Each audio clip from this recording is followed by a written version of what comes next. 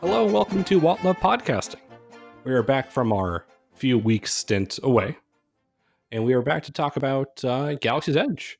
Mike and I had the privilege to visit Galaxy's Edge. Josh had the privilege to watch us complain on Twitter about Galaxy's Edge and soak up the sun in Florida while we were out there.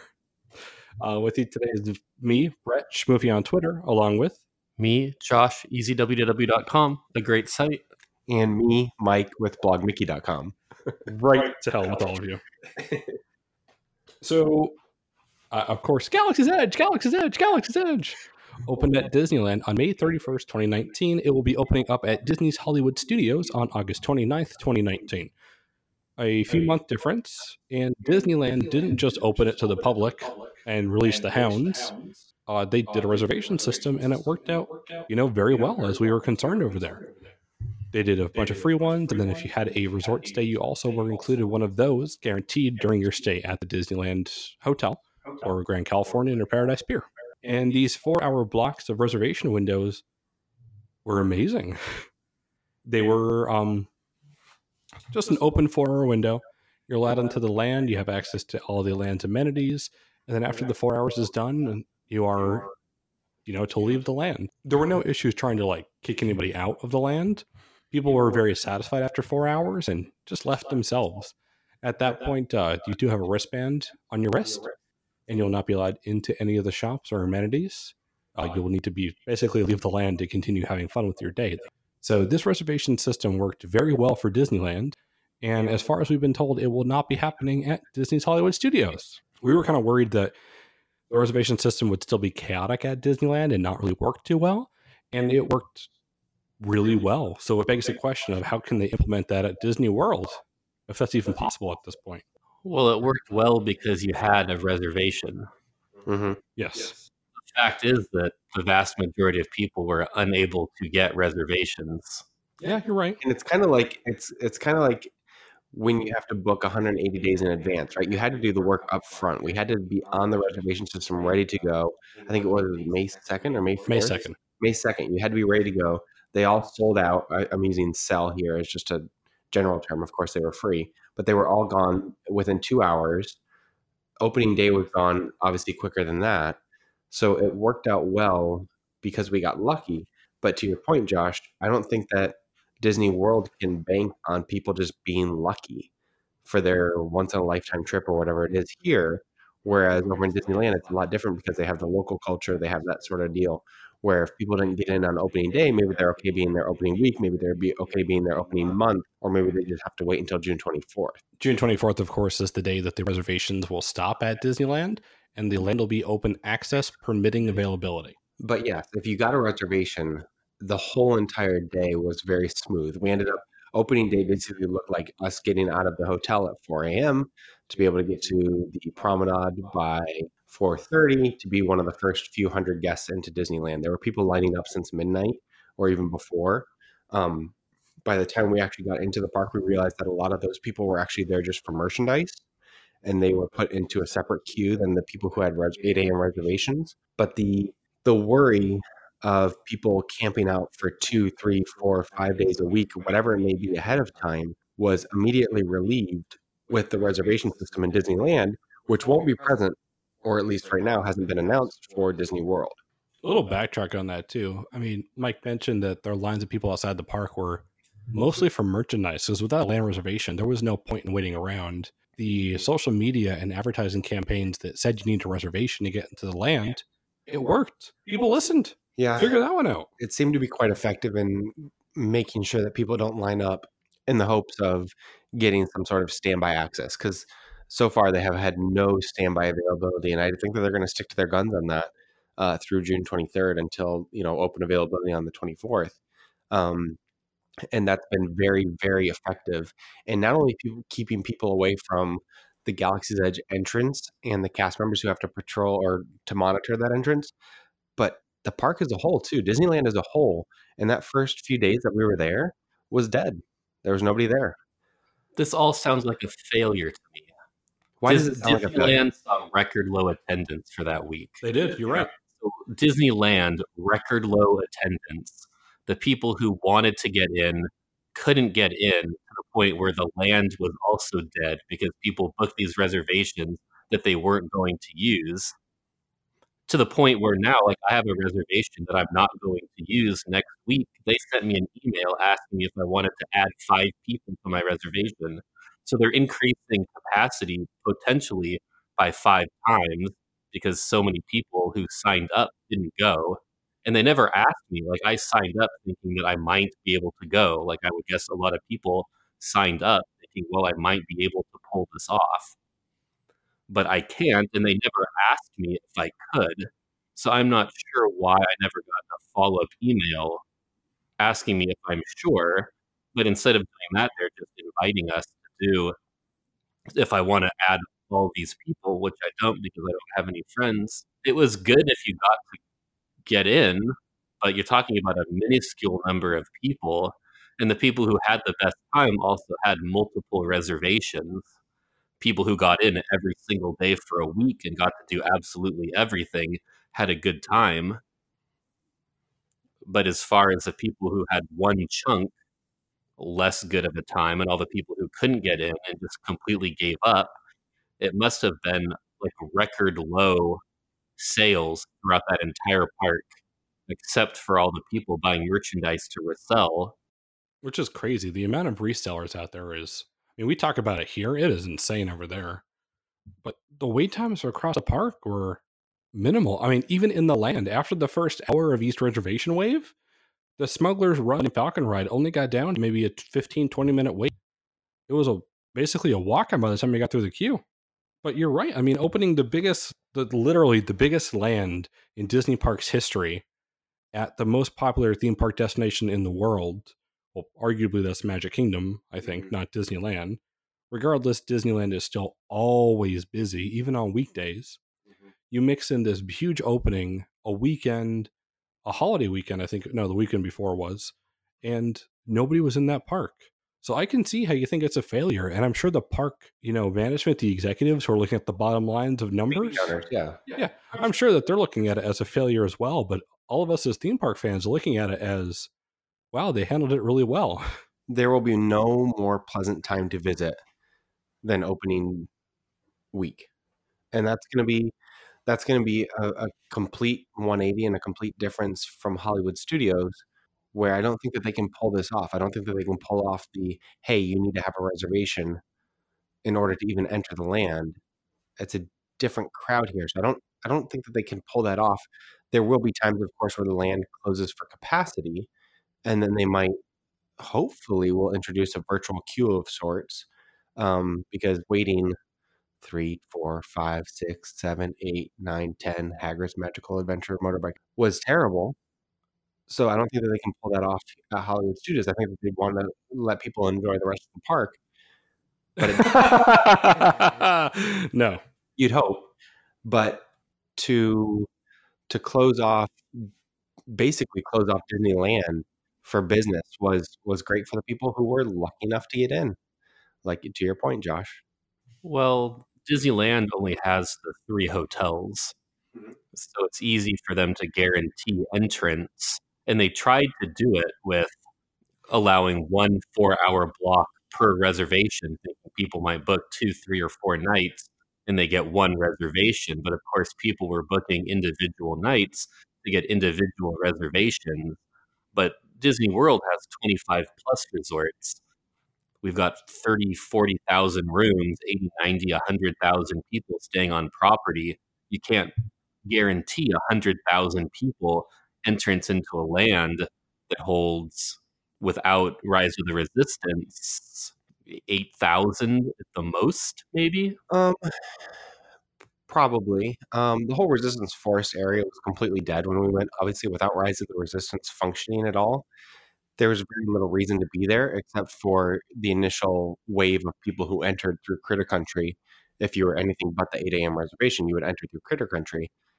They would kind of queue you and stage you there until, the countdown, literal countdown in some cases, would happen for the mad rush to Oga's Cantina and to Savi's Workshop and to Millennium Falcon. Having that many resorts here to try and guarantee, you say that they can't do that, but they are in effect trying to guarantee some sort of access into the land with these extra magic hours at Walt Disney World. So while it's not an explicit reservation system, it is to some extent a reservation system if you're allowed this early access into the land, no? Well, for those first 9 or 10 weeks, you're absolutely in business if you're staying on site and you can get there before 9. But if we're estimating the land's capacity at 8,000 and we're thinking that there's 80,000 people on site and attendance is going to be over 40,000 people a day easily, that land is going to fill up before the park opens. Oh my God, it is. And from there, what do you do with the rest of the people? Because unlike Disneyland, there aren't 50 attractions. Like you can laugh about how there's nothing to do in Hollywood Studios. I could talk for an hour about how that's not true. Maybe it's a little bit devil's advocate, but you can have a great day at Hollywood Studios. Maybe not if you've seen all the shows recently, but there's almost nothing there that isn't worth your time, in my opinion. I know that people are laughing. There's a family of like driving down from Tennessee that just can't believe what just came out of my mouth. They're trying to get here for their turf club reservation tonight. Yeah. So if that land is full by 9 in the morning, that's going to be crazy. Which it will be. But I think that the land can hold more than the 8,000. Yeah. Like where are they going to go? That's the thing is 50 people can be in Savvy's workshop. 248 can be in the cantina. 50 can be in the droid thing. That's 3/4 of the attractions. Yeah. Falcon, a couple hundred in the marketplace. Are you trying to argue with me that Disney executives won't look at all the dead space in Resistance Force and be like, we can fill in all available space? They absolutely can, and they will. Because you're either going to be filled in on Grand Avenue in August with no cover. You think there's no cover in Toy Story Land? Wait for the holding area for Galaxy's Edge. Yeah. So, I mean, with that being said, though, I mean, you're saying fill in all the available space. The lead Imagineer on the project, Scott Trowbridge, was that right? He did say that if somebody has a bad time in a land, what was the point? So Has he been to Hollywood Studios? Bad time in a land, not a park. Has he been to Hollywood Boulevard, arguably a land? Oh, wow. The recursion. So actually, I want to talk about Scott Trowbridge a little bit because he was also the lead creative guy for a lot of the Harry Potter stuff, right? And then he was kind of poached by Disney to come over and do the Star Wars stuff. And he understands that the guest experience, the initial guest experience matters. And there's no doubt that for the people who got into Galaxy's Edge, they had a wonderful time, and the initial guest experience for that land was 8 out of 10, 9 out of 10, 10 out of 10 for a lot of the people. So much so that some of the people were even saying, okay, I've done it all, and I'm not going to stay here for my full 4 hours. Yeah, no, a lot of people we talked to that after the 3 hours, like when they started letting the second wave in at 11 a.m., they were gone and done. Yeah.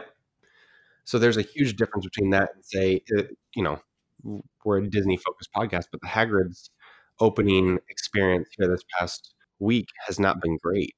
So the question is, does Disney look at what happened in Disneyland and say, that was a phenomenal experience for the people, for the lucky few, or does Disney just kind of throw us to the wolves, kind of like what Universal did at Hagrid, and say, wait 10 hours? Well, the thing with it, though, is that when you're going to be waiting for the Millennium Falcon, at least the Millennium Falcon was working. Yeah. Can't really say that about Hagrid. Hagrid, especially the first day, a lot of maintenance issues and, of course, weather issues the first and second day. And at least at this point, you do know that over at Disneyland, at least, Millennium Falcon is running. It's running well. Everybody's able to get 1, 2, 3 plus rides on during their time. So when it opens here in Florida, it should have no problem operating. I say that, but then I look at our Florida operations here and it's like, But you guys had a bad time at Oga's Cantina. Correct. Yes. Poor service. Correct. Well, the poor service kind of stems from they tried to be in theme. But, okay, so imagine you go to your local sports bar. If you're in Florida, you go to Ale House. Imagine if all the TVs in Ale House were turned up to 100% on their volume level. People are trying to still have full conversation, so they're screaming over each other, which also means that the servers need to scream at you to understand your order. You need to scream things back. And then they're trying to be in character and be quote unquote vile scum of the Star Wars universe. So they're trying to, say your name wrong. They called me Breet instead of Brett. The stupid things that would work if it was, a nice, quaint atmosphere and not this loud, crazy bar atmosphere. It was an overall miserable experience. So you're that family that goes to Whispering Canyon Cafe not knowing they're supposed to be rude to you and gets up in a huff that everybody's mean, even though you were going into the cantina. It's a mean bar with mean people in it. I couldn't hear them being mean over the sound of me being a fanboy over Rex on the other side of the room. I'll say this: the experience was a lot different, and they did not nail the being mean aspect of their performance like they would at Whispering Canyon. Whispering Canyon, you get it eventually. Here, you just got the feeling that they were overworked.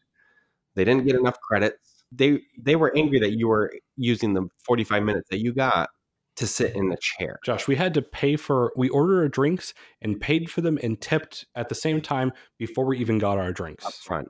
You tip on service before it even happens. It's like ordering a pizza. You tip on pizza?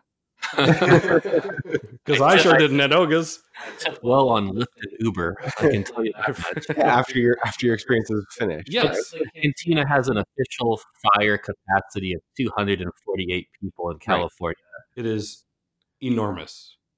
Well, it's not really that big. That's the issue. No, it is. 248 people. The thing is, everybody who goes into Galaxy's Edge wants to go to the cantina. I would like to pay for a fire marshal to go in there and look and see how bad 248 people looks in there. Will it have the same fire code in World? Sure, why not? Who cares? But what are you saying? More people can fit? I'm saying that they try to fit more people in there. They really do. We were a party of 6 when we went in there the first time. They gave one of us elbow space at the bar and told the rest of us to line up behind them and elbow your way in. Not even joking. That's how we were greeted entering the bar. That was our first experience with Galaxy's with Oga's Cantina. Is we were given, out of the 6, we were given one person to have enough space to put their elbow on the countertop at the bar, and the rest just line up behind them. There was no counter space. There was no. It's not big enough with nobody in the land. This great land where you could do whatever you wanted. There was no space to get a drink. That's correct. And now they're going to open this up to everybody. Is a free for all. I think part of the allure with it with Disneyland, though, is that this is the first time that any guest can get alcohol inside of Disneyland without going Club 33. At Studios, that is not the case. That's part of the allure. That's like 15% of the allure. The other 85% is the fact that you get to sit down in a Tatooine-style looking cantina that you've always wanted to as a Star Wars fan and get a Blurgfire, get a Yub Nub, or whatever it is. Blurgfire? Wasn't that one of the drinks? Yeah. I was gonna say it was non-alcoholic. So I'm sure you didn't see it on the menu. Let's also talk about that for a second while we're on it. Yeah, it's a 2-drink max. It doesn't matter if it's alcoholic or not. If you order 2 non-alcoholic drinks, that's your max. Well, just bring a disguise. Yeah, we tried. It didn't work. So, but ultimately, they're. I put on the robe. You did not see me in this earlier. Yeah, but ultimately, the cantina space is too small. They cut out the table service in both Disney World and Disneyland, thus driving up the demand for something like the cantina, potentially more than it would have been if there was a table service to soak up those people. It's a mess. We were there the first 4 days. We saw 3 different approaches to operation. Between just free-for-all people running in there, between a text-to-return system, and between a card being handed out as a return or as a save my space in line system.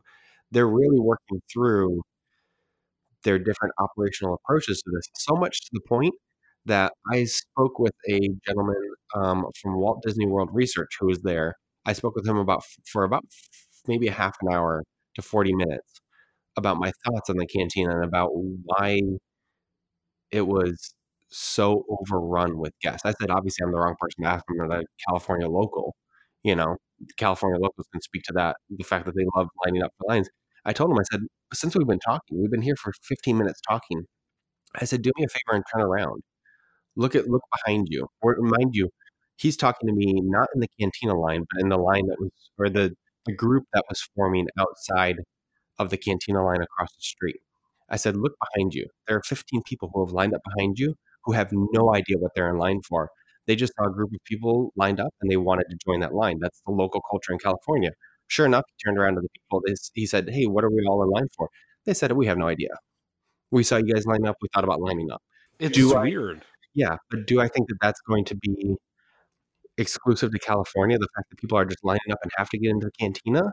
No, they're going to do the same thing here. So they're going to have operational challenges here too that hopefully they can work out at Disneyland before it opens in Walt Disney World on the 29th of August. Well, we knew it was going to be bad.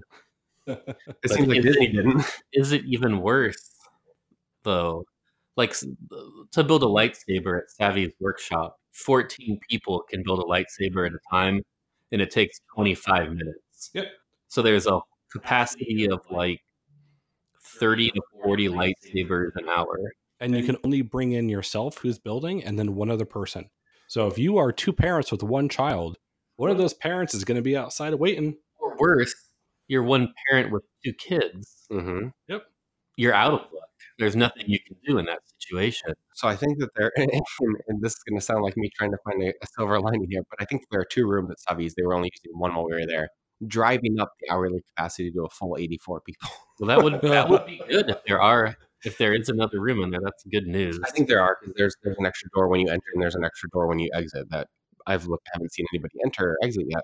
Perhaps it's a lack of performers or whatever. But if those doors are actually operational for a second room, then you're looking at 84 people as opposed to 42 an hour. Either way, it's horrendous. Well, 42 sounds optimistic, even. 42 is basically 14 people, 3 cycles an hour if it's a 20-minute show. Yeah. Which is optimistic if they can fit. Yeah. So you look at that, but you also look at like Bibbidi Bobbidi Boutique, especially at Magic Kingdom. Can you be a 40-year-old nerd at Bibbidi Bobbidi Boutique? How many 8-year-olds have $200 to spend? No, but it's always full. Yeah. Savvy's, they're going to need to go to a reservation system similar to BBB for Savvy's. 100%. Hmm. And if you had that reservation and if you prepaid for it ahead of time, that would take a lot of the issue off the entire queuing process there. You walk up, check with the reservation, you get your so they actually, what they do to know which position or what they call it, which group lightsaber that you're building. No. Which themed lightsaber? With themed lightsaber, they give you one of the 4 themed pins so that when you approach, they know which station to put you at and which crystal to give you. Well, what they do is they look at, so when you walk into the experience, you go to any station that's there. They look at the pin that's on your shirt or whatever, and then they put the correct tray in front of you. Yeah. Yeah. So if you prepay ahead of this, they know exactly what they need for the day. Not if you're saying if it's a Bibbidi Bobbidi type situation. Yeah. So It's not a matter of if you prepay, you have to prepay. You can't walk in there and be like, yeah, oh, I didn't like the lightsaber that I built. I'll give it back to you. well, guys. you need to prepay as it is there, but you prepay outside. So there's a register. So if you remove that register, you remove some of the portion of the queue and staffing, or they'll still need the staff, don't get me wrong, but you remove that entire like roadblock that's holding people up. No, you already- they'll have it. They'll have it. Of course. Yeah, they'll For have any it. standby potential. Yeah. But you do all prepaid ahead of time. BBB has so few rooms. It works. It's just as expensive, if not cheaper. I don't think they're going to do a call-ahead reservation system. That's a good idea. But Wizarding World never did it with the Wand experience. Wand experience. And Jedi training, not anymore, but for a long time was a huge hassle to sign up. And they never did that. So a reservation system, being able to book it in advance would be great. But For I'd the be few people who can. I'd be surprised. Well, I wonder if they can do 60 or 70 lightsabers an hour for 12 hours. That's almost 1,000 lightsabers a day. Mm-hmm. That seems like enough to me. At $200. And it's tough to speak towards this because, again, we were in the first wave of the first day. We were there for the first 4 or 5 days. The demand, the type of people who are going in there, the demand that they're putting out is maybe not going to be the same demand as when the land opens. Maybe it will be. Well, they're not children at Disneyland. You're talking mid-20s people all doing these lightsaber experiences. And don't get me wrong, every 40, 50-year-old nerd is going to want to do a lightsaber. They are heavy. They are metal. The experience They are. It's so darn cool. Mm-hmm. Be looking at it, it's like, oh, $200 to build a lightsaber. I can just walk into Mouse Gear at Epcot and build one for $35. No, you're going to want to spend the $200, and you're going to think you got value from the $200 because it is that darn cool. I don't think they need Walt Loves Podcasting to sell these $200 lightsabers for them. They're selling themselves at this point. Yeah, that's a cool experience. It's an issue to tell Disney here, because I mean, at this point, even you can enter with a reservation right now into Galaxy's Edge any of the past week, and people are saying that they haven't been able to get in line for Savi's because it is full at capacity for the day. So Disney won't even take your money.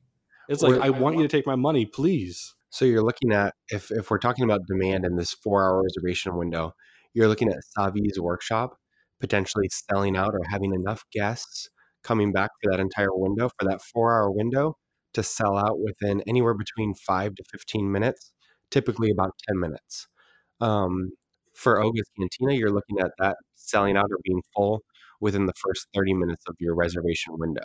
So that's the type of demand that we're seeing for these two locations, with a limited amount of people allowed into that land at Disneyland.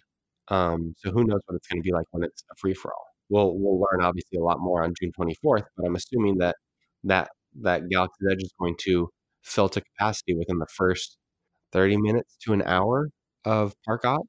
Are they going to open a bar at 6 a.m.? Yeah, why not? They got breakfast foods. So the issue we ran into with it as well is that with these early 8 a.m. reservations at Disneyland, the 8 a.m. to 10 o'clock time period, Oga's Cantina would not be serving the regular menu of drinks. They would only be serving the few breakfast items. Serving breakfast at breakfast. It's yeah, crazy. But I mean, if you're half of your reservation period, you can't get the full menu. And that's a limitation with the 4-hour reservations, that you don't have the opportunity to potentially to have the full experience if you're looking for an alcoholic version. But that's a Disneyland problem. That's a 4-hour. It's a blogger problem. You guys went in there at 8 in the morning to try to buy the whole menu, and they told you to come back in 2 hours. No, we couldn't buy the menu if we wanted to. We could walk in there with 40 of our closest friends and have the two drink minimum and only barely be able to buy everything that's there. But somehow you manage, and for that, we thank you. I didn't get the bloody rancor. But who cares about breakfast? Like Brett said. On a side note, the Ronto Roaster's good. Like, let's talk about food now that we're already in this food situation. There's one restaurant in the land. Well, technically, I guess 3, but there's one restaurant in the land. Is restaurant the right word? Quick service food and beverage location. People are going to say that I can't pronounce Disney. You don't get to call the quick service a restaurant. Docking Bay 7. So Docking Bay 7 does breakfast. We are very worried that a similar situation is going to happen there, like happened at Satu'li Canteen. Satu'li Canteen. Mm-hmm. Thank you.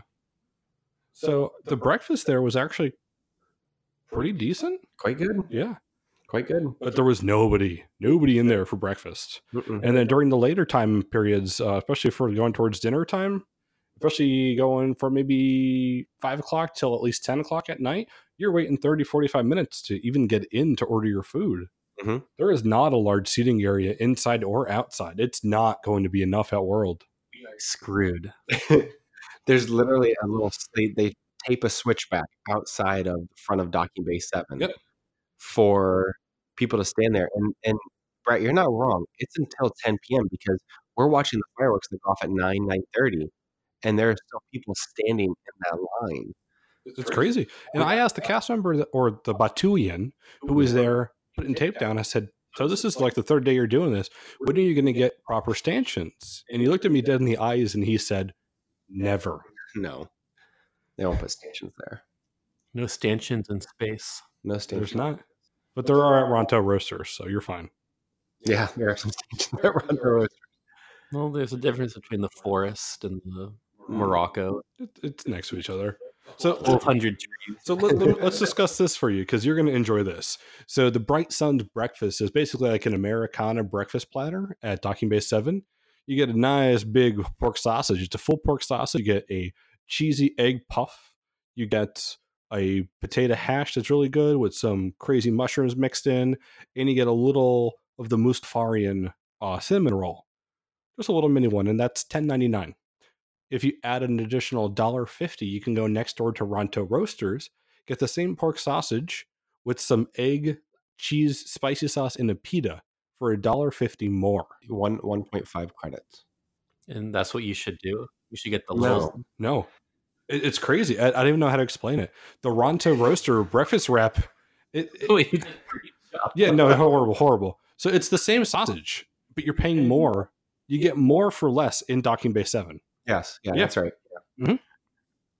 Yeah, Checks out. yeah. It's crazy. It's But like an odd way to get there. So Docking Bay 7 breakfast is where you should go. yeah, absolutely. If you're looking for a deal, but let's Yeah. be honest. Who isn't looking for a bargain? But on that a plant-based green beverage. morning Ronto wrap is so good. So I'm gonna make as you- you're waiting 8 hours to get into the land. Think about the Ronto wrap that you missed. The morning Ronto wrap. breakfast. That's it. Which is why I don't think breakfast will last. But who knows? Well, if people are going to be in there from 6 a.m., Breakfast is going to last Oh, it at will. least until November 2nd, which is when that earlier or extra magic hours goes away. Food is fine in Galaxy's Edge. I don't think that it's anything crazy or outstanding. I was not a fan of either the blue or green milk. That's going to change by the time it gets here. There's no way that people are going to Anybody who liked the blue milk is an absolute liar. or green milk. The green milk is even more vile. So I put this on Twitter, but imagine if you've had blue Powerade, right, Josh? So imagine if you added like some dairy creamer to blue Powerade. you mean non-dairy creamer, Non-dairy creamer, like the powder. right? You mixed it in and then put it through like Coke slushy machine so it comes out like a slushy. That's what it tastes like. Are we adding vodka? No. Probably that's great. maybe at Disney World.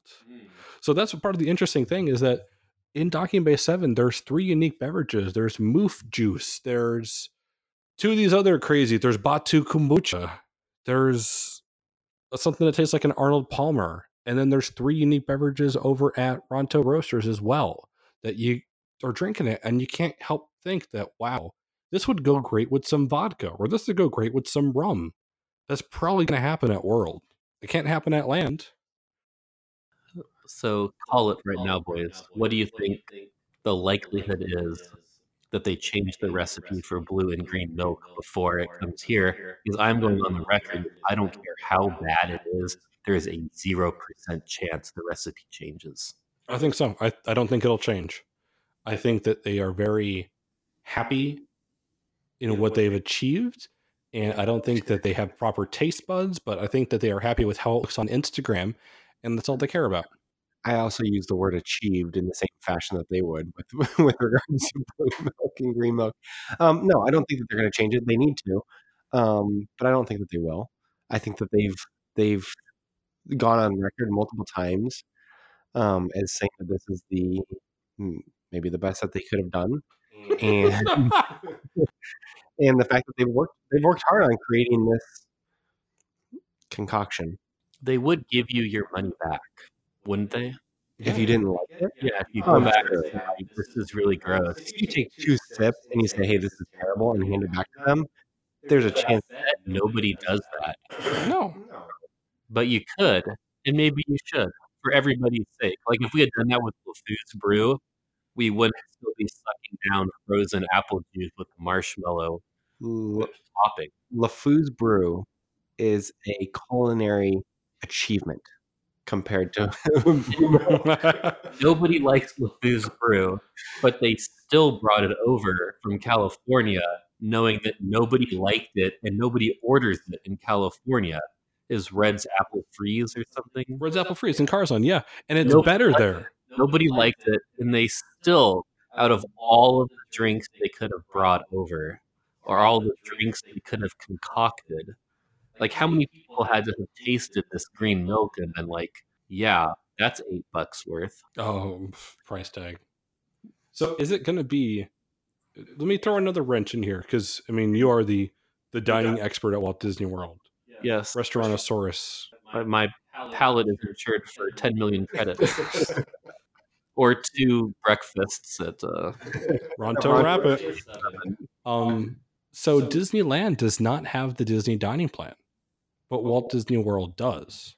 How do you think that's going to affect how it, like the entire process cooperates at World? Do you think that blue milk at $7.99 per person is going to be a snack credit or no? Yeah. Let's take this one step further. Everything that we purchased in the land was 7.99 credits or 13.94 credits.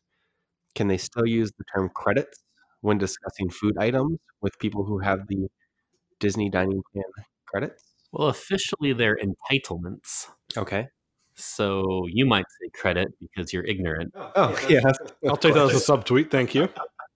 But Disney would offer to exchange your entitlements Mm, for their disgusting green milk.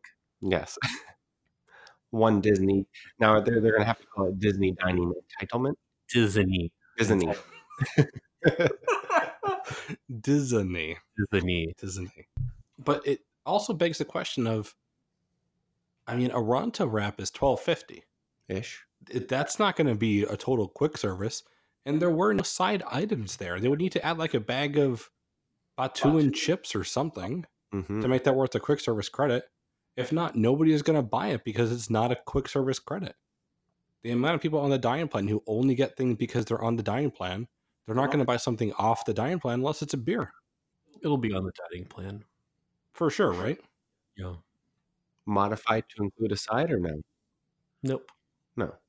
Because all they do is for the Ronto wrap is they basically just put it in a bit of plastic paper, whatever you want to call They it. hand it to you. No tray.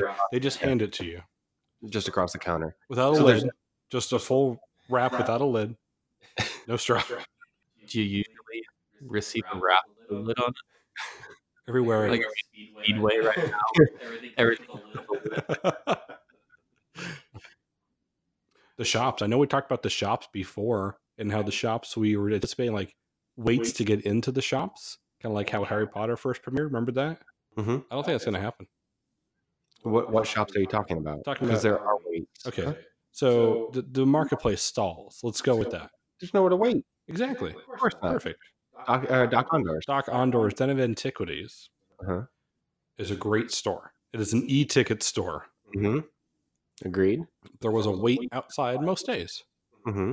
Mainly because, I mean, there's a lot of interesting things in that store and a lot of expensive things as well. But Yeah. nobody cares about that because they're only trying to get the red kyber crystal packaging that has the black kyber crystal inside. Mm-hmm. That's what the wait's for, Yeah, right? that's it at this point. Is anybody waiting for a Amidala headdress? Yeah. Well, yeah, I can okay. speak for myself. But in reality, people are waiting to try and get in there and flip a black kyber crystal, right? Exactly. Because that's what we do. We flip black crystals in our spare time. So the kyber crystals, we talked about Savi's for a second. So the Savi lightsaber that you build, you have one of the 6 color of kyber crystals in the heart of it, which changes the color and the sound effects of the lightsaber. You can go into Doc Ondor's Den of Antiquities and purchase the other 5 colors or another one of the 6th one you have, and it will change the color. And you can buy them each separately for $12.99 each. Ish. Plus tax, of course, whatever. So you can do that and change the color of your lightsaber for relatively next to nothing compared to the original cost, which is cool. It's great. There's a white, purple, yellow, blue, red, green. Yep, those are the 6 colors. And then, of course, the 5 colors except red are all Jedi colors, and the red one is the Sith color. And randomly in red kyber crystal containers, there is a rare black obsidian kyber crystal. It still operates the same way as the red one does, but it is made from quote unquote obsidian shard rescued from the bowels of Mustafar. A Sith temple. I don't know if they go as far as saying it's from Mustafar. Yeah, so an old Sith temple, which is cool. They're very rare. When you put it, so they also sell Jedi and Sith holocrons. So putting these kyber crystals in the holocrons yield different colors and different messages. What is a holocron? I don't know, but it's cool. What does it look like? I can show you. No, you have to So the Jedi holocron, imagine it's like a Rubik's cube. When you turn it on, and according to Star Wars lore, these holocrons held messages archived from the past, from past Jedis or past Sith. We're podcasts. We're podcasters, absolutely. So kind of like how, our ancestors had cave paintings on walls, but when they moved, the written knowledge stayed behind. Mm. Nice reference. Exactly. Got it. Papyrus. That's it. Nice work. Futuristic, but a little tribal. Papyrus. So you have that. Wonderful. They're selling these relics, and it's cool because you pop the kyber crystal in, and it's to access those memories of the past. So, for example, the white kyber crystal I have is actually Sharu from Rogue One. If you pop in the, I know you're lost right now. If you pop in the black, Everyone right now? I'm talking to everyone. Everybody's lost. Our yellow one, if you in the yellow one, you get Maz. Like they change, and then there's different characters that nobody has ever heard of before. No, they're There's really hard. Put the kyber crystal that nobody's heard of into the holocron that nobody's heard of, and find a story from something you've never heard There's of. Yoda, there's Luke, there's Obi-Wan, there's a bunch of stuff. Did you know what a wood sprite was before 2 years ago? I don't know what a wood sprite is now.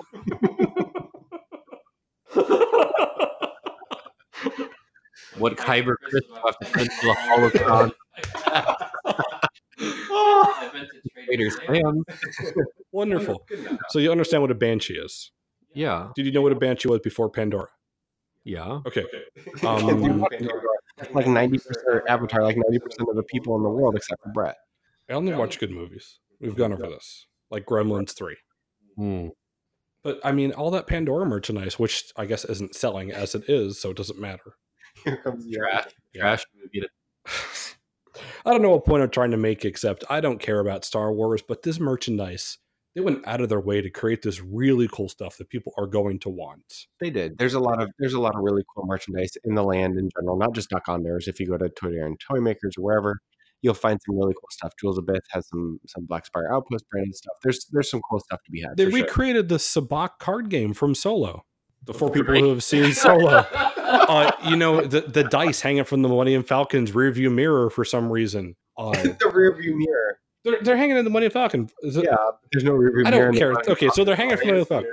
Hung them from. Okay. In your favorite movie. Amazing. I love Star Wars. I'm leaving this podcast. But they have the dice for sale, so you can buy them. They have chance cubes for sale.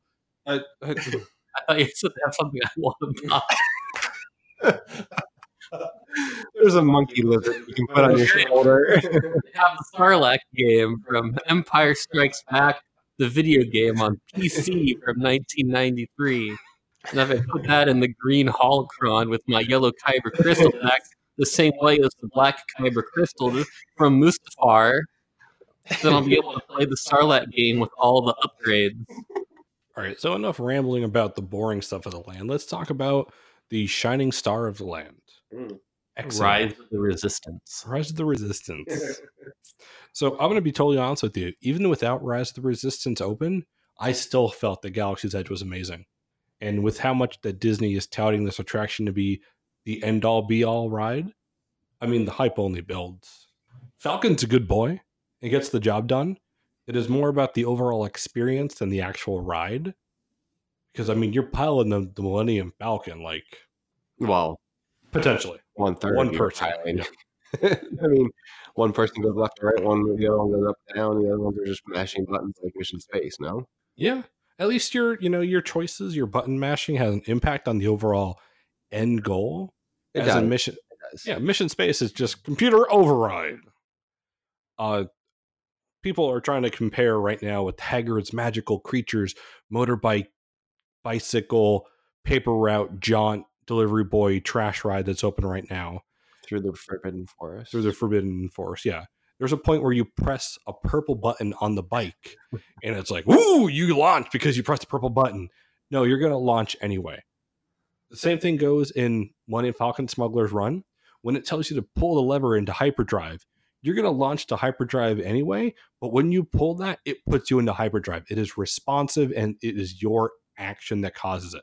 And it's so darn cool.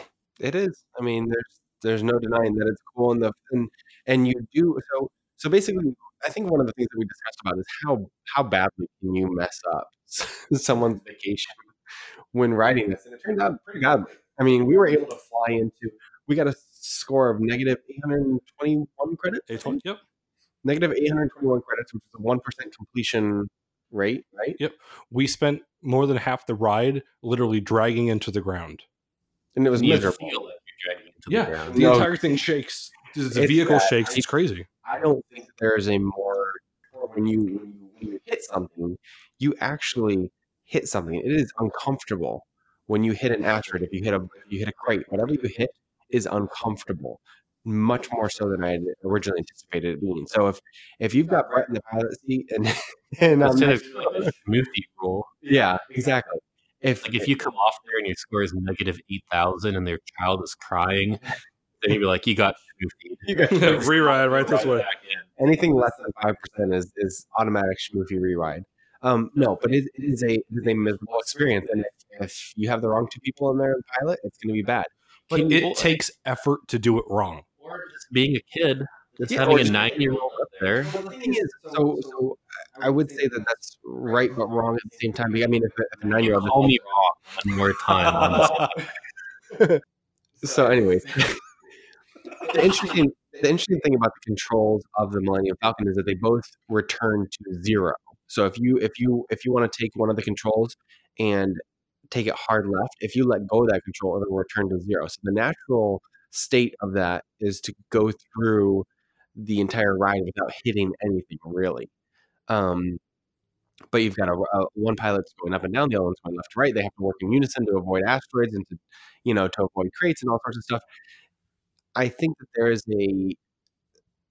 a way to really ruin someone's vacation on it.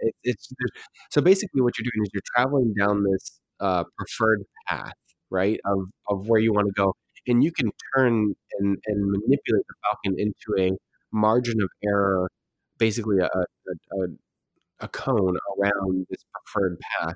You aren't able to fly the Falcon wherever you want on whatever different planet that you're on, but you're able to, within a margin of error, go as far left as you can or go as far right or up or down, potentially hitting everything along the way or missing everything along the way.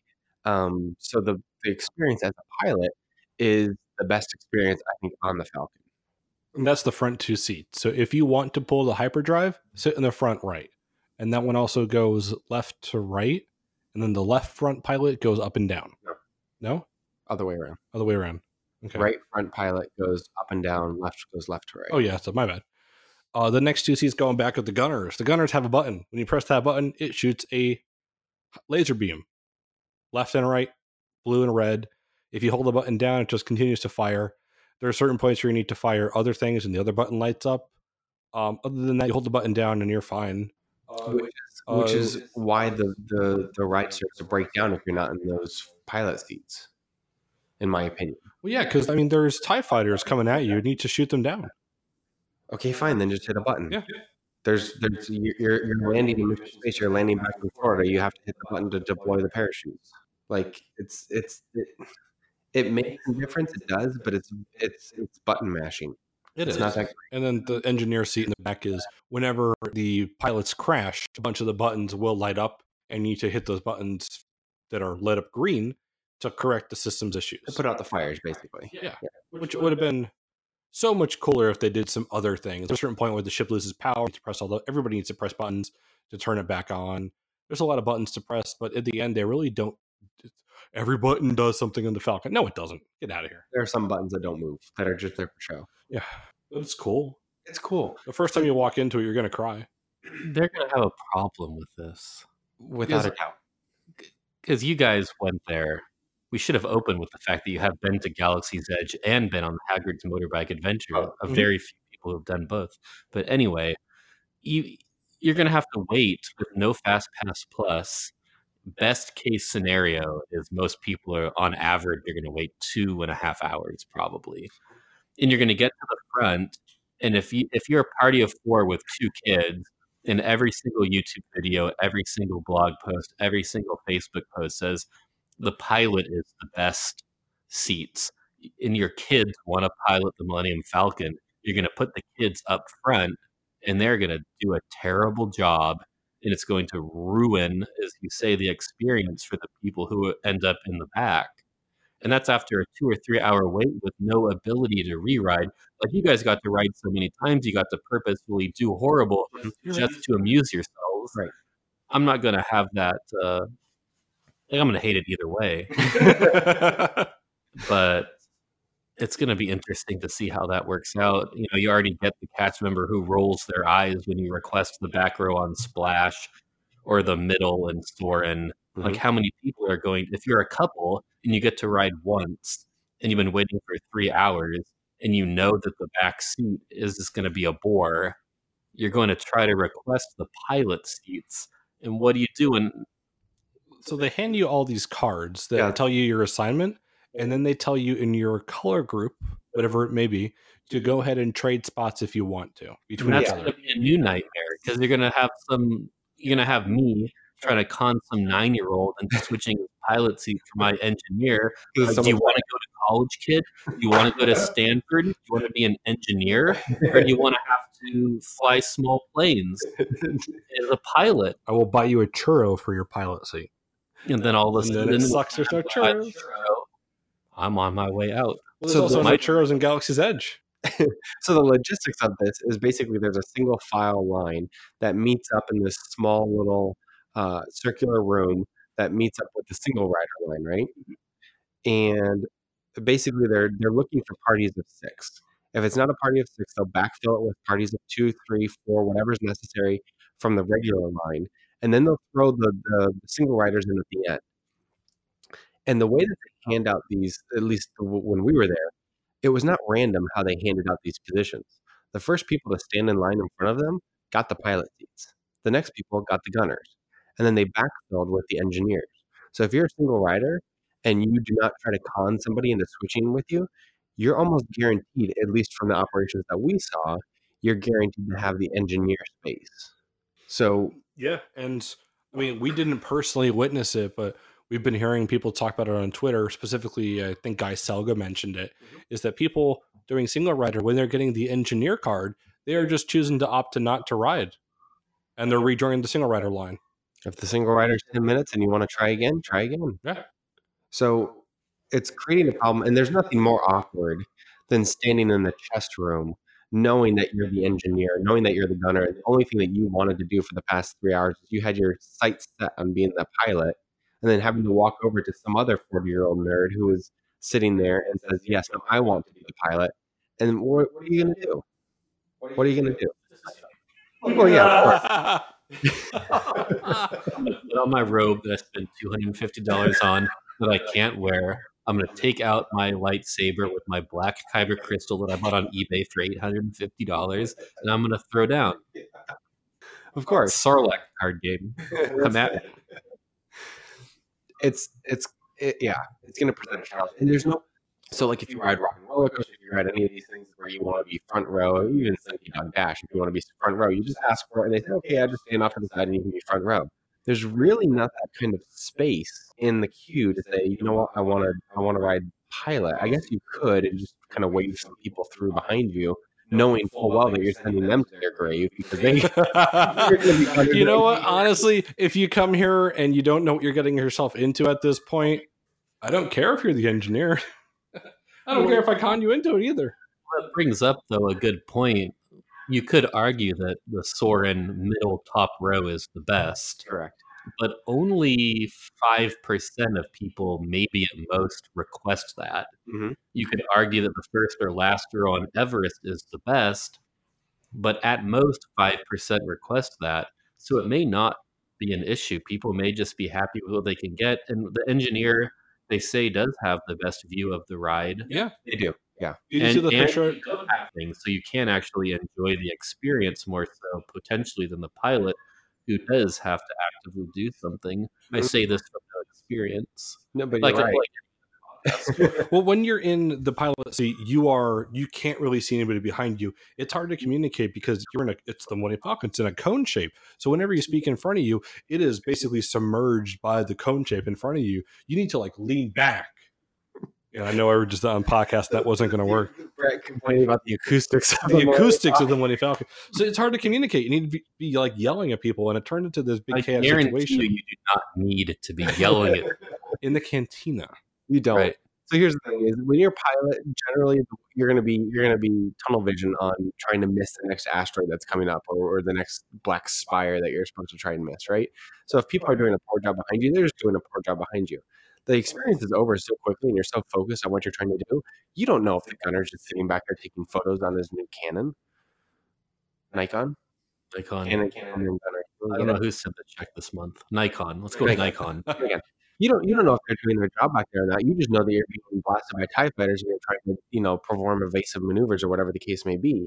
So the whole entire experience is very tunnel vision. It's over before you know it. It seems like. It is. It's quick. And I mean, everybody will have a chance to experience this once you're at Hollywood Studios, of course. But once you are past merge, you have a pre-show with Hondo. You have an entire hallway where you go down to be separated into groups. You are in the chess room. You are taken into your group. You have another quick pre-show. You are loaded. You are on the ride. You are off the ride, all within maybe 15 minutes. What's the most time that you spend in the chess room, the place where everybody wants to get their photos? 5 minutes max. Half the time you don't have a chance to even wait to get your picture sitting down at the chess table before you're already called to the next room. And that is going to be a huge issue because everybody wants a picture there. And if you're a group of two, you're a couple that wants to go get their picture taken at the chess table, and group orange is being called, and the rest of your group is saying, "Come on, it's time to go fly the Falcon." Are you going to continue your 5-minute wait for the photo op? No. Joshua. I waited 2 hours. I'm going to wait. Yeah. You guys can fly without me. I'll fly next time. I've got all day. Mm-hmm. It's a pretty quick go experience, which isn't the worst thing in the world. I mean, as far as pretty quick 8-hour waits go. Yeah. It's but it's good though. The queue is good. The whole entire experience is good. The storyline makes sense. Hondo is actually, we haven't spent any time on this, but Hondo is hilarious. Yeah, Hondo went from this character. It's like, who cares about Hondo? I know we've discussed it in past podcasts. It's like, yeah, we want to go to Hoth. We want to go to Tatooine. These places we know we want to interact with characters that we know who the heck is Hondo. Hondo is hilarious. Hondo is amazing. You're going to fall in love with this character immediately. Mm-hmm. Surprisingly. Yeah. But still want to live your own adventure. I think the live your own adventure thing is total crap at this point. It is absolute garbage. It is. Trash. It is. It's trash. It's the land itself is so good. You don't need to double down and be like, yeah, but you're going to live your own Star Wars adventure. You're already living an adventure. It is so cool. You don't need to be like, oh yeah, but I have this amount of credits and we're taking over the next Black Spire because we have enough credits to buy it because I'm on the Rebellion Alliance or whatever. No, who cares? Talk to me August 30th. So to bring it back around to Disney Hollywood Studios, the park is screwed.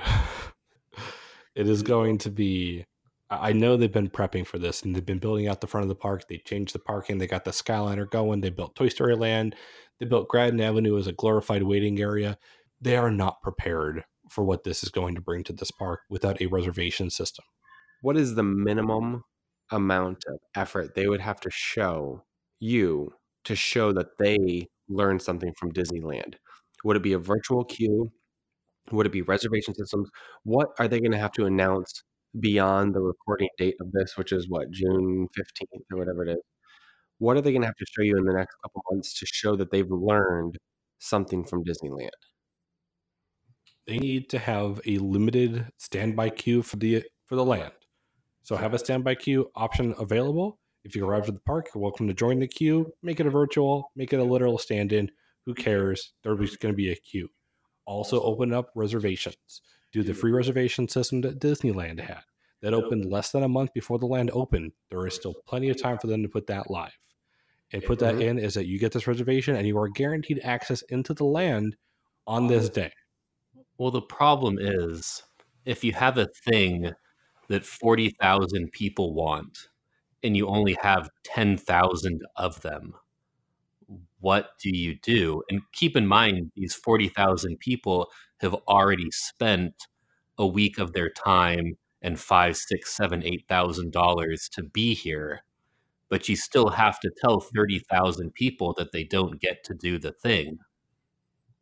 In Florida, their answer is going to be, you have to wait. You have to do the fair thing, which is show up early and wait.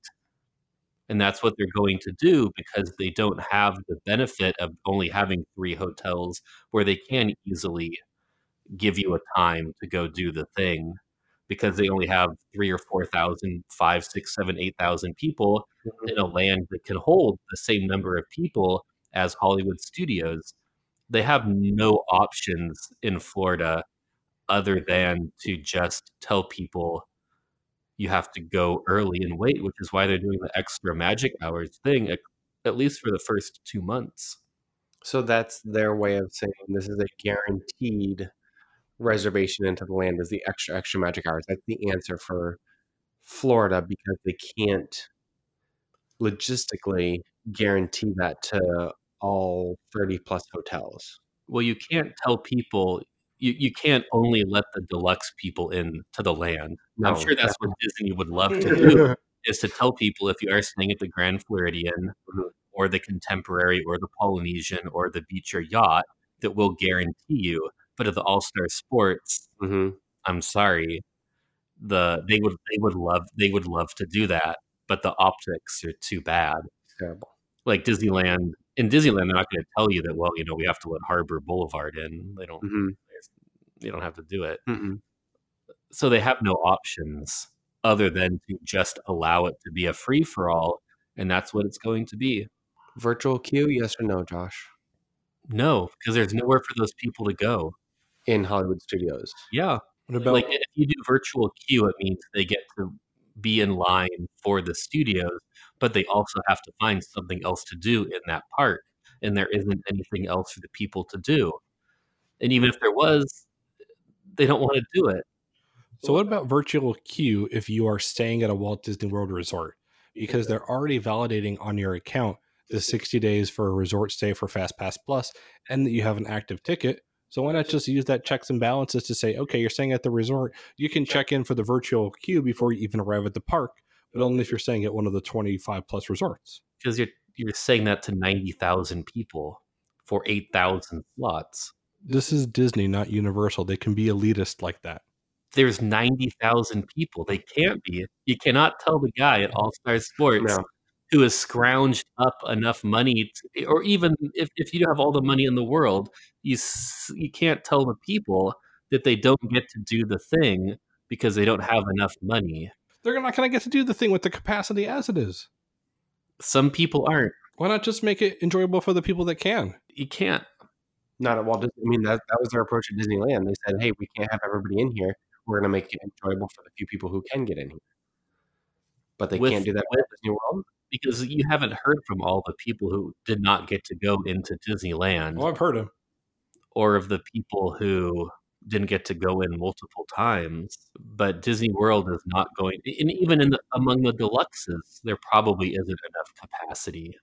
Because Disney World still has 8 or 9 deluxe resorts on top of all those DVC people who have spent even more money. Like Old Key West Resort and Saratoga Springs Resort, how many more people are staying there are staying in all of the Disneyland resorts? Then you have to add up all the other DVC resorts. At Animal Kingdom Lodge, at Contemporary Resort, at Beach Club. All these people who have already said that they're spending $100,000 plus over so many years, they don't get to have any preference because there isn't the capacity, and that's why they changed the FastPass Plus tiers. If you're going to Hollywood Studios from August 29th on, you only get to select basically one ride is your FastPass Plus in advance. Tower of Terror, Toy Story Mania, Alien Swirling Saucers, Rock and Roller Coaster, Tower of Terror. Did I already say Tower of Terror? Slinky Dog Dash. Slinky Dog Dash. Star Five Tours. rides. All the rides of Star Tours, you only get to pick one in advance. Because if they let you pick 2 or pick 3, there's no capacity. So one thing that we've assumed without any sort of evidence is the demand for this. So we've always assumed that this is going to be a highly demanded experience, but the evidence almost seems to suggest otherwise with regards to Disneyland.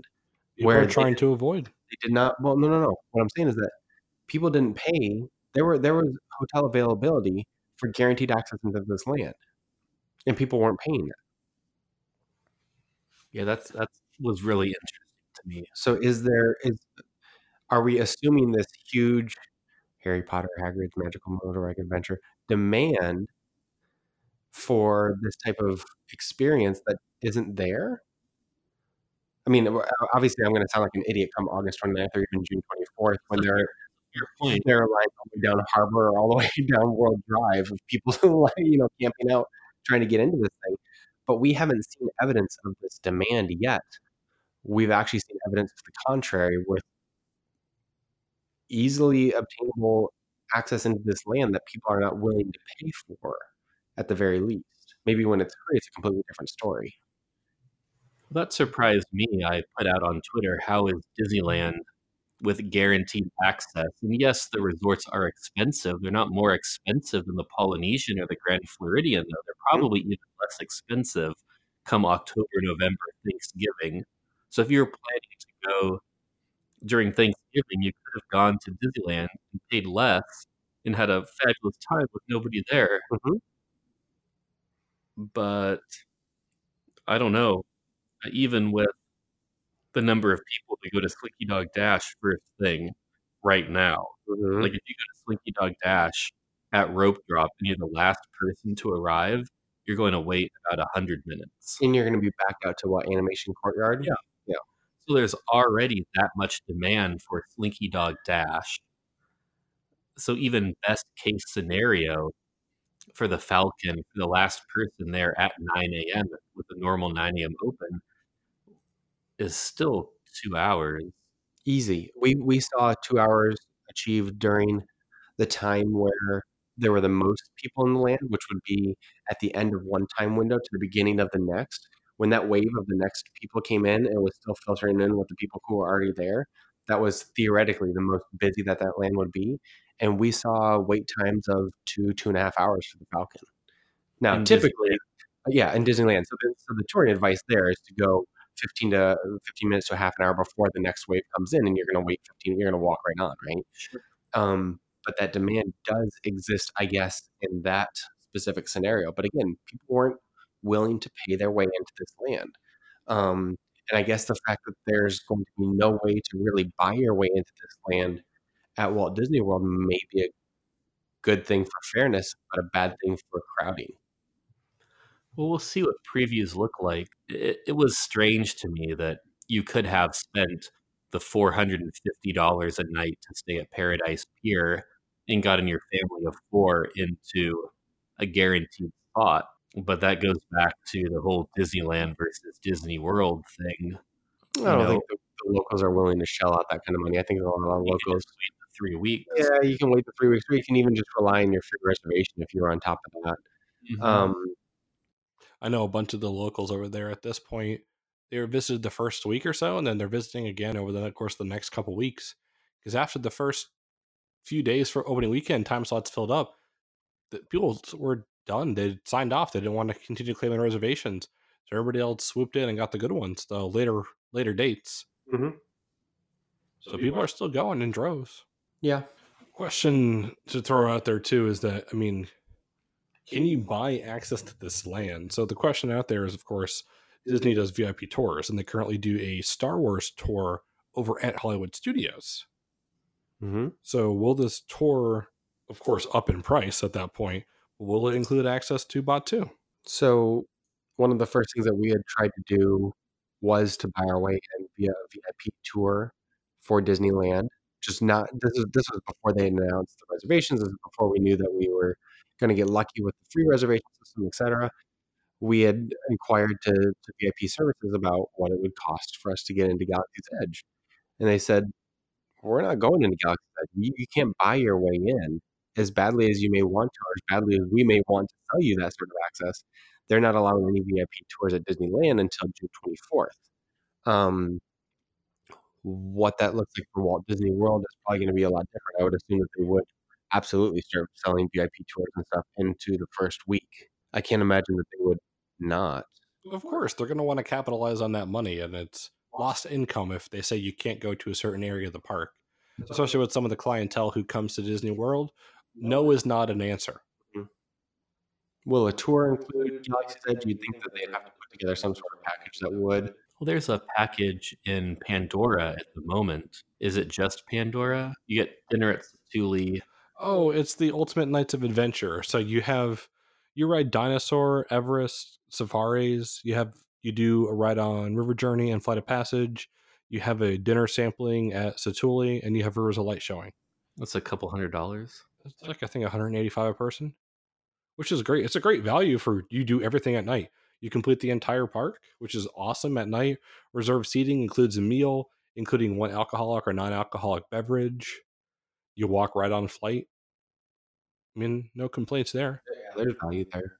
Unless you have an easywww.com touring plan, in which case you can do the same thing for $0.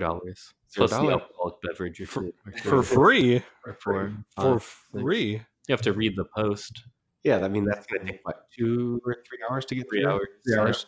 Yeah, so there's some time lost there. Cost 7-part series.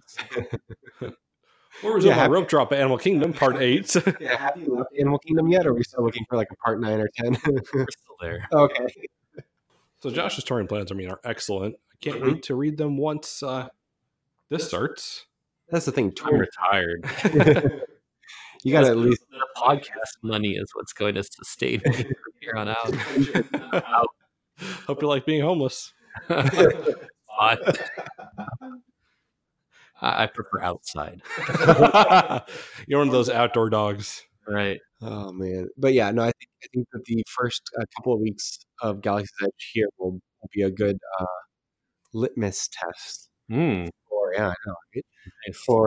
For what it's going to look like through the rest of 2019 at least, certainly into 2020. My major concern is that Disneyland is willing to change and adapt, and based upon consumer and guest needs. I mean, they were able to change Savi's Workshop experience, the queuing system, and Oga's overnight. And they got feedback and they resolved it right there. I don't think Disney World is going to be I think they're too proud of themselves to admit a failure or something that doesn't work. They would rather let it fail, compensate, and then be reactive instead of proactive on things. And I think that's a huge difference between the two operations on both coasts, is that Disney World is, of course, more reactive because we have just so many more people visiting over here. It's very, I'm going to say it again, reactive base. Maybe a slower machine or slower truck to try and turn, right? Yeah. And they're very proud people, and they don't like to admit that what one of their upper management executives said is wrong. Because if you're not, yes, sir, yes, ma'am, the entire way, you're just, things are not going to get done. So now that things are done, are they going to work or not? We'll see. Like I said earlier, they have representatives from Walt Disney World out in guest research and all the operations and stuff like that. They're out at Disneyland right now learning or attempting to learn from what it's going to be like when they open it here. Obviously, the 4-hour time window, there's not a whole lot to learn there because we don't have something like that here. But when June 24th hits and they start using that virtual queue system into Disneyland and they start learning how the demand looks like during a free period, for a free-for-all period, really, there will be a lot to learn for Walt Disney World and hopefully implement. It's going to be a great summer. It's going to be a free-for-all. That's the Disney World way. Yeah. No, so no virtual queue whatsoever. No virtual queue. Look at what they did for Pandora. Did they ever do a virtual queue for Pandora? No, and Pandora died down. They never even threw out the idea of that. They already have that idea thrown out for Disneyland. Pandora died down. I say died down quite lightly because there's still high demand for passage. But as far as the need to wait to enter the land, that was gone in the first 4 days, something like that. So I would imagine that they would, if the demand is high, if that virtual queue fills up before lunchtime, certainly lunchtime, if it fills up before 10 a.m. at Disneyland to the point where the land is at capacity by the time 10 a.m. rolls around, you think Walt Disney World is going to have to look at that and say, oh, we better consider our options. There's still nothing for the people to do. If you're in the virtual queue, keep in mind, at Hollywood Studios come August 29th, you can only have a Fast Pass Plus for one ride in advance. And then you have to use it at 2 other things. So you have your 3 Fast Passes to use. Well, and they're forcing you into the shows, which have what 5,000 seats, Yeah, like absolutely. Beer Gas, Yeah. right? Yeah, they're huge spots for people to sit down and kill some time, get people off of the roads and out of the sun. Potentially, that's a good way to spend your time if there is a But those, virtual those shows are already filling to capacity queue. Yeah, as it is now. with what 20,000, 25,000 people in there per day. Right. So the virtual queue doesn't work because then you're in two places at once and there's no room. So what you're saying is right now we essentially have a virtual. Well, we will essentially have a virtual queue of sorts when the new Fast Pass restrictions go into place on August 29th, forcing people to remove themselves from a line potentially to go buy their Fast Passes somewhere else, or people are just going to sit on Grand Ave. You've got your RV ready, right? Yeah, I'm already living in a tent. Yeah, I don't care where I move it to. Grand Avenue at least is closer to Baseline Tap House than you are now. So That's fair. Yeah. Okay, so you're on the record as no virtual queue, Brett. Virtual queue, no virtual queue. The land is going to be full at 9 a.m. Yeah, the land will be full before people can even step at the average guest Yeah. can even step into that park. And they're going to have to add the virtual queue system to the Disney World Experience app. Perfect. Get a new standalone app for that. Put it on My Disney Experience. I think that they will roll out a virtual queue to begin with, and I think it will be taken back within the first few weeks as being useless. But I think that they will try to implement something that will just not work. They're going to have to do a virtual queue of some sort. I don't think. I would like to think that they wouldn't have people standing outside for 10 hours in the South Florida sun, Hagrid's Magical Motorbike Adventure. They wouldn't do that, you would think. But people are going to start entering this park before 6 a.m. to be in line. It's going to be full during extra magic hours. But on a side note, if it's full during extra magic hours, you get people in there. If they're going to get in there that early, they're going to leave earlier too, because you're going to get everything done in those first 3 hours. The average guest is not coming to Walt Disney World just for Galaxy's Edge. And I'm willing to fight on that one. They're coming for a vacation. It is part of their vacation. They're here for 4 or 5 days. They're doing a day at studios, and Galaxy's Edge is part of that day. They're doing 2 days. The first day they'll show up at noon. Next day they'll show up at 4 a.m. and realize that's the way that they have to do it. Yeah, you're right. So there's 2 days. And then they're going to go, well, we're not going to go to Epcot this trip, because what does Epcot have? Oh, we have a rat. I don't want to ride the rat. So no virtual queue. We're all standing out on Grand Avenue for how long is it going to take you to get into that land? Josh, what do you think? How long is it going to take? Well, of course, we have no idea. We have no metrics on that whatsoever because Disneyland hasn't opened up theirs. So how long are people going to expect to? Let's just keep it to 2019. So from August 29th through December 31st, 2019, right? Keep it in mind. If you show up at 11 a.m., you're going to have to wait in line to get into the land. I don't know. The thing is, people will give up if they see a 4-hour wait. Don't give up. We just stood in the line for 9 hours for Hagrid's. Now, granted, today now it's down to like 2 hours, so it's like it was just the opening hype. And they do have September on their side. Mm-hmm. September being the least crowded, typically, because then you can just leave, go back to Ulster Sports. That's the dream. That's the dream. How long are they waiting? September 17th. Mm-hmm. You show up at 11 a.m. You can 75 minutes on Thanksgiving. Mm-hmm. You're gonna wait 140 minutes. Okay, and then Christmas 700 minutes. Don't go to Galaxy's Edge during Christmas. I think you're right on the night, like between an hour and an hour and a half. Just to get in. Yeah, I And think you're going to find how long of a wait? 2 hours for Falcon? No, I think you're going to find that Savi's Workshop is full for the day. Well, Savi's Workshop has been full for the past 180 days. It's going to reservation only. So you don't even have to worry about that application being ruined. I need to talk to your manager. And so you're going to have to wait for... So, okay. That's one goofy thing about Galaxy's Edge is potentially going to be Rise of the Resistance notwithstanding. Millennium Falcon is going to be the third or the fourth priority. Savi's Workshop is the number one priority. The Cantina is the number 2 priority. The Droid potentially is the number 3 priority, which makes the Falcon the 4th priority, and potentially after Resistance opens, the 5th priority. Mm-hmm. Which is insane to think that we've come around in just weeks of discussion going from Falcon's going to be the biggest one to no, we were wrong. No, Well, which is yeah, no. sorry, we're always right. I will make sure that I don't talk about Shlong twice in one podcast. That would be a huge mistake.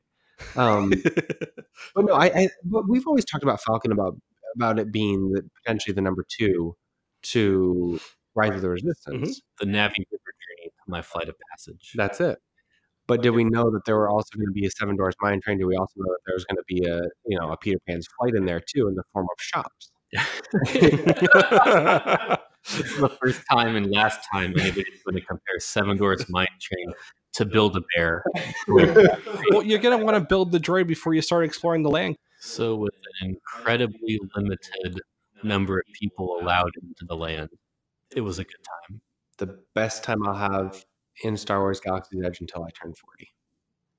So what, 2 years? 3. 2019. Yeah. 2 2 years. No, it was a wonderful way to experience it. It was done the right way. Again, for the people who were lucky enough to be there, it was a wonderful experience. I hope that they can somehow manage that at Walt Disney World, but I'm going to go ahead and tell you now that after we hit and record on this, I'm going to go ahead and get in line. Yeah. After talking to you guys. It's going to set the bar high for Runaway Railway and for Ratatouille and for Guardians and for Tron. Let's just jaunt about FastPass here for a second. We mentioned FastPass for the other attractions in Hollywood Studios. We can tell you from experience that there is a FastPass line for Millennium Falcon Smuggler's Run, and there's also one apparently for Rise of the Resistance. At least they have this. Well, not apparently. They have the scanners. They have the scanners up. So there are FastPass lines built. Like, it is something that will be happening at some time in the future, but it is definitely not happening right now. And that works to your advantage because as far as Disney has told you that wait times have gone down since they put up FastPass, that is incorrect. Josh has the numbers to prove it. So without FastPass being there, you have all the time in the world to wait yourself without FastPass bogging down the standby queue. 2 hours when you're constantly moving feels like an hour. It's not that bad. I feel like FastPass at Galaxy's Edge is going to be like, it's going to be like a box full of money. You're going to put like $100 on the scanner and it's going to turn blue or green, and you drop $100 in the thing. Then you put another $100 against the thing and it turns blue. Then you drop it in the thing. Another $100, it turns blue. You drop it into the thing. Another $100, it's green, and then you get to go. So you aren't tapping your Magic Band against it. You're tapping your Apple Pay against it. Your $100. That's it. Yeah, I can't see that FastPass is anything but a hindrance within the opening months. And I'm not alone in that thinking. Disney was thinking the same thing. It's not like they don't have the infrastructure for it. It's not like they don't have the ability to hand out FastPasses. It's not like they don't have the lines. They have the lines. They have everything built out. They just realize that it's impossible to do so.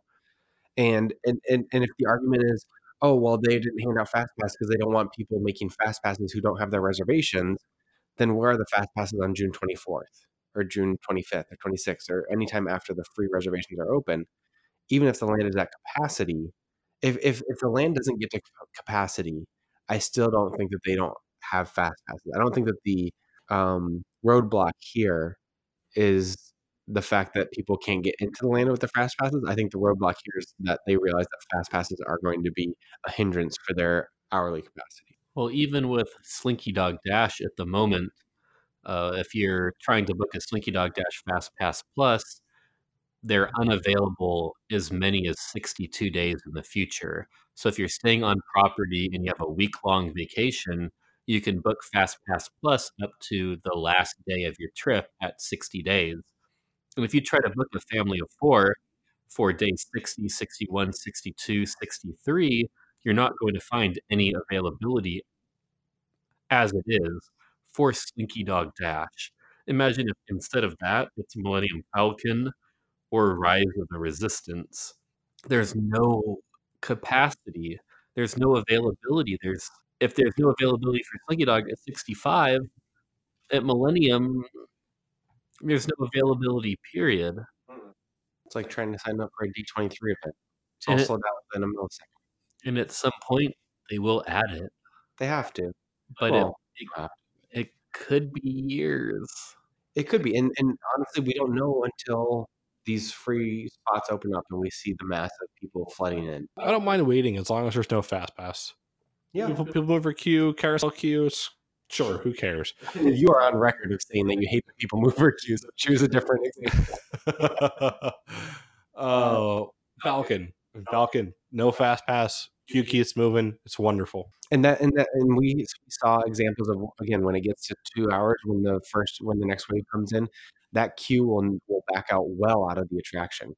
It'll come out of the attraction, it'll work down the road, past Oga's, potentially all the way back to where the Blue Milk is situated, which of course it's tough to explain how long of a line that is, but you're looking at, I don't know, 300, 400, 500 yards of people outside of the attraction queue as it is when a new wave comes in. Yeah, it's quite a long time. Yeah. It's basically the equivalent of saying Slinky Dog is backed out to the entry to Toy Story Land.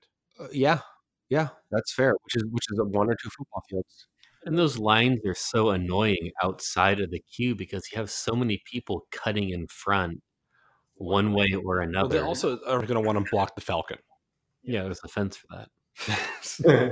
No, but they do try to. The photo pass is actually quite forceful Mm-hmm. in trying to get people. They are. Forceful. They Get are. it? No, they really are. Oh, Star Wars. It's a holocron, right? Like Kyber Crystal joke. You put the yellow Kyber Crystal into a holocron And turn it all about. target. You do the hook. But no, they are, and I guess rightfully so. If you're going to have somebody paying hundreds of dollars for the memory maker pass or whatever, you want to make sure there's nobody sitting behind their photo in the Falcon. They want to have an peek out of the Falcon, so it's fine. But it does get to be a mess. They did not build.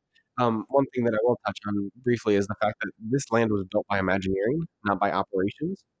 So you see stuff like the fact that they don't have built-in queues for Docking Bay 7. They don't have a built-in overflow for Oga's Cantina. They just have roads. They just have streets of Batuu. It feels real. It feels so real.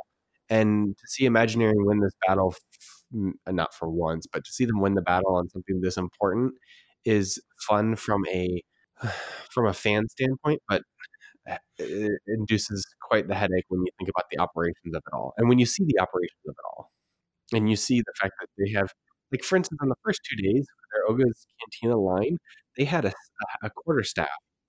On one side, it had a green piece of cloth tied to it. The other side, it had a red piece of cloth. And when it was time for the entire mass of people waiting on one side of the street to run to the line on the other side of the street, the cast member took that quarter staff, flipped it from red to green, and people just rushed across the It was street. like, release the Kraken, and it was crazy. It's miserable. It's dangerous. It is terrible from an operations standpoint, but they don't have a switchback for Oga's located in the land, which is showing that Imagineering kind of won that battle. And they fixed that very quick. They do with the text return. Well, also, I mean, that waiting area, that line for Oga's, from the line at Oga's Cantina down to basically the first order cargo supply, is that what it's called? That area is just a facade wall. If you look at any of the aerials, that was supposed to be the entrance to the table service restaurant, which is right back there. So that is just like a 3-4 foot wall of just facade, which just looks great, but it's just empty space. Perfect spot for some stanchions. So It'll be interesting to see what happens. Like with Flight of Passage, the queue is long enough 90% of the time. But if you go there during the first 90 minutes of operation, that line is backed up all the way across the bridge into Africa, Which is switches back 3 or 4 or 5 or 6 times. But after the first hour, it's fine. I will say that the Flight of Passage, that rope drop experience, that exterior queue is much longer, much longer than we saw for the Falcon, again, during limited previews. Where they take that line during a free-for-all is, I have no idea where they take it. They aren't going to take you backstage behind the first order cargo. They aren't. They're going to take you from an immersive experience back to a backstage area. I don't know where they go with that line. They have no answer for that. I don't think. it's going to be crazy. They can't handle Flight of Passage type lines at rope drop like Flight of Passage can. Flight of Passage handles it quite well for what it is. After 2 months of them figuring out where to put the line, Yeah, they used to put you up across Pizza Fari. I remember that. Which is mess. Yeah. But they have nowhere to go. Even with the Africa Bridge for Flight of Passage, that works out fairly well compared to what? By luck. By luck, yeah. They didn't build it for that. No, and they can't. The thing is, they don't have really in Disney World. They don't have an exit to the land that seemed like that they can run that out of. In Disneyland, they do have an entrance or an exit, but not in World. It's funny to think that we were very worried about the land not fitting in Disneyland, and it fits in perfectly. And it does. It's amazing. Get out of here. It feels like the scale is all wrong. It doesn't. You don't feel like you're in Disneyland. You walk out of Galaxy's Edge, and you're like, "Oh, cool! There's another theme park to walk through on my way to the car." Exactly. It's a brand new. It's different. It's wild, but it feels like the Wild West in space. Yeah, that's fine. No, I think that they did a phenomenal job with the transition spaces, if that's what you're alluding to. Yeah, and I don't think the transitions are going to work out World. They're going to suck. Miserable. I'm in Annie's backyard. I'm on Batu. No, the transition spaces in Disneyland are very beautiful. That won't be the case in World. Potentially. We'll see. We'll see. We have no idea. So it's coming. I know we've said this numerous times, but now it's even closer than ever.